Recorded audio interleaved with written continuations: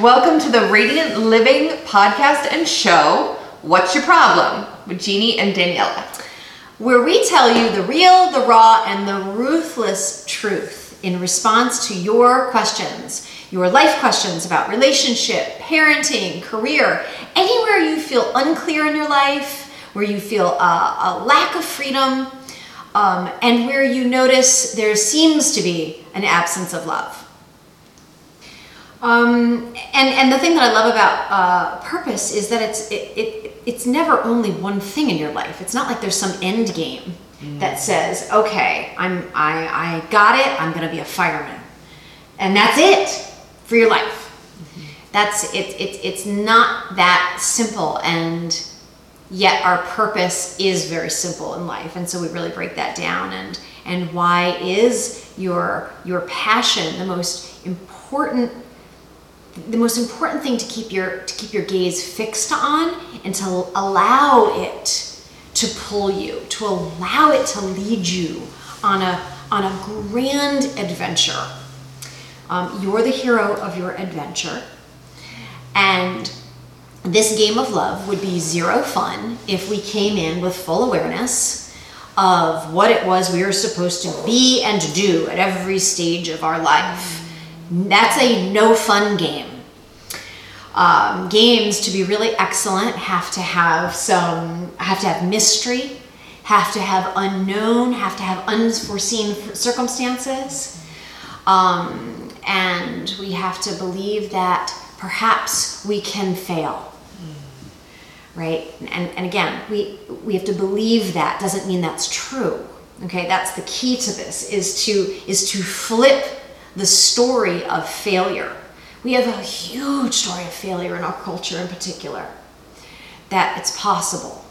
So we're gonna break down all the myths that exist in our culture around purpose and purposeful living, and show you how, like literally how you trust and recognize passion as the one that's beckoning you to go this way or that way, okay?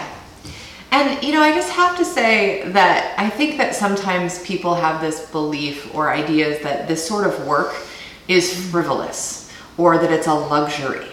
And I cannot express enough that going inside yourself and tapping into what your passion is and moving towards a bigger purpose in this lifetime, that is what, protects us. And maybe that's not the best word to use, and it's the one that's coming up right now, but it creates this other energy around us as we move through the world, and we're less likely to go into the place of anxiety, depression, fear, anger, resentment, because there's something else that we're here for. There's something, like grit is a buzzword right now, like thinking about the grit that people have and what they've endured and how they move forward.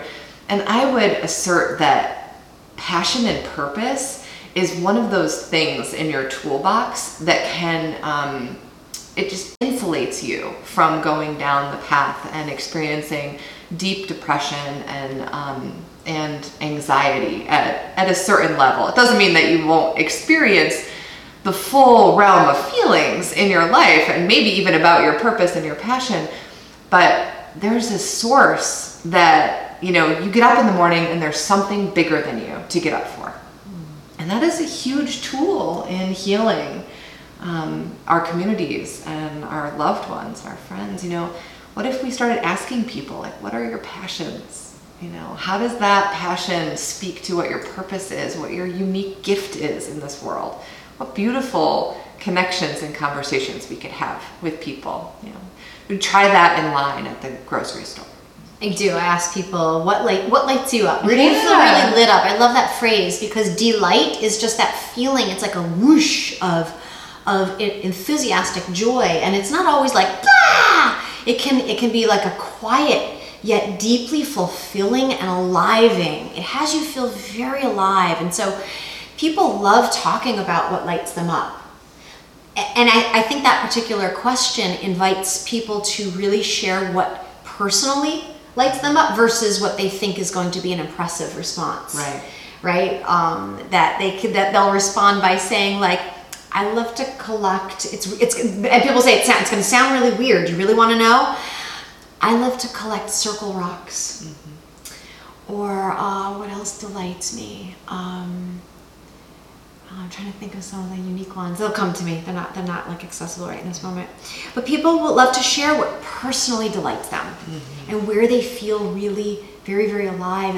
And what's so interesting is oftentimes it's not what you would think someone's going to say, like, oh, it's when I'm hot air ballooning, or it's like on a swing in my garden, with my dog. Or it's very personal. Where we're delighted is so deeply personal to us, and it connects, from my perspective, to the expression that God, the force, divinity, spirit is both impersonal and very personal. It's when we're delighted that we're in unison. We're in that experience of no separation. Delight is where we feel delight is like the language of unity. So, thank you, friends, for joining us for the Radiant Living show and podcast, What's Your Problem? For more information or to attend our courses, radiantliving.us.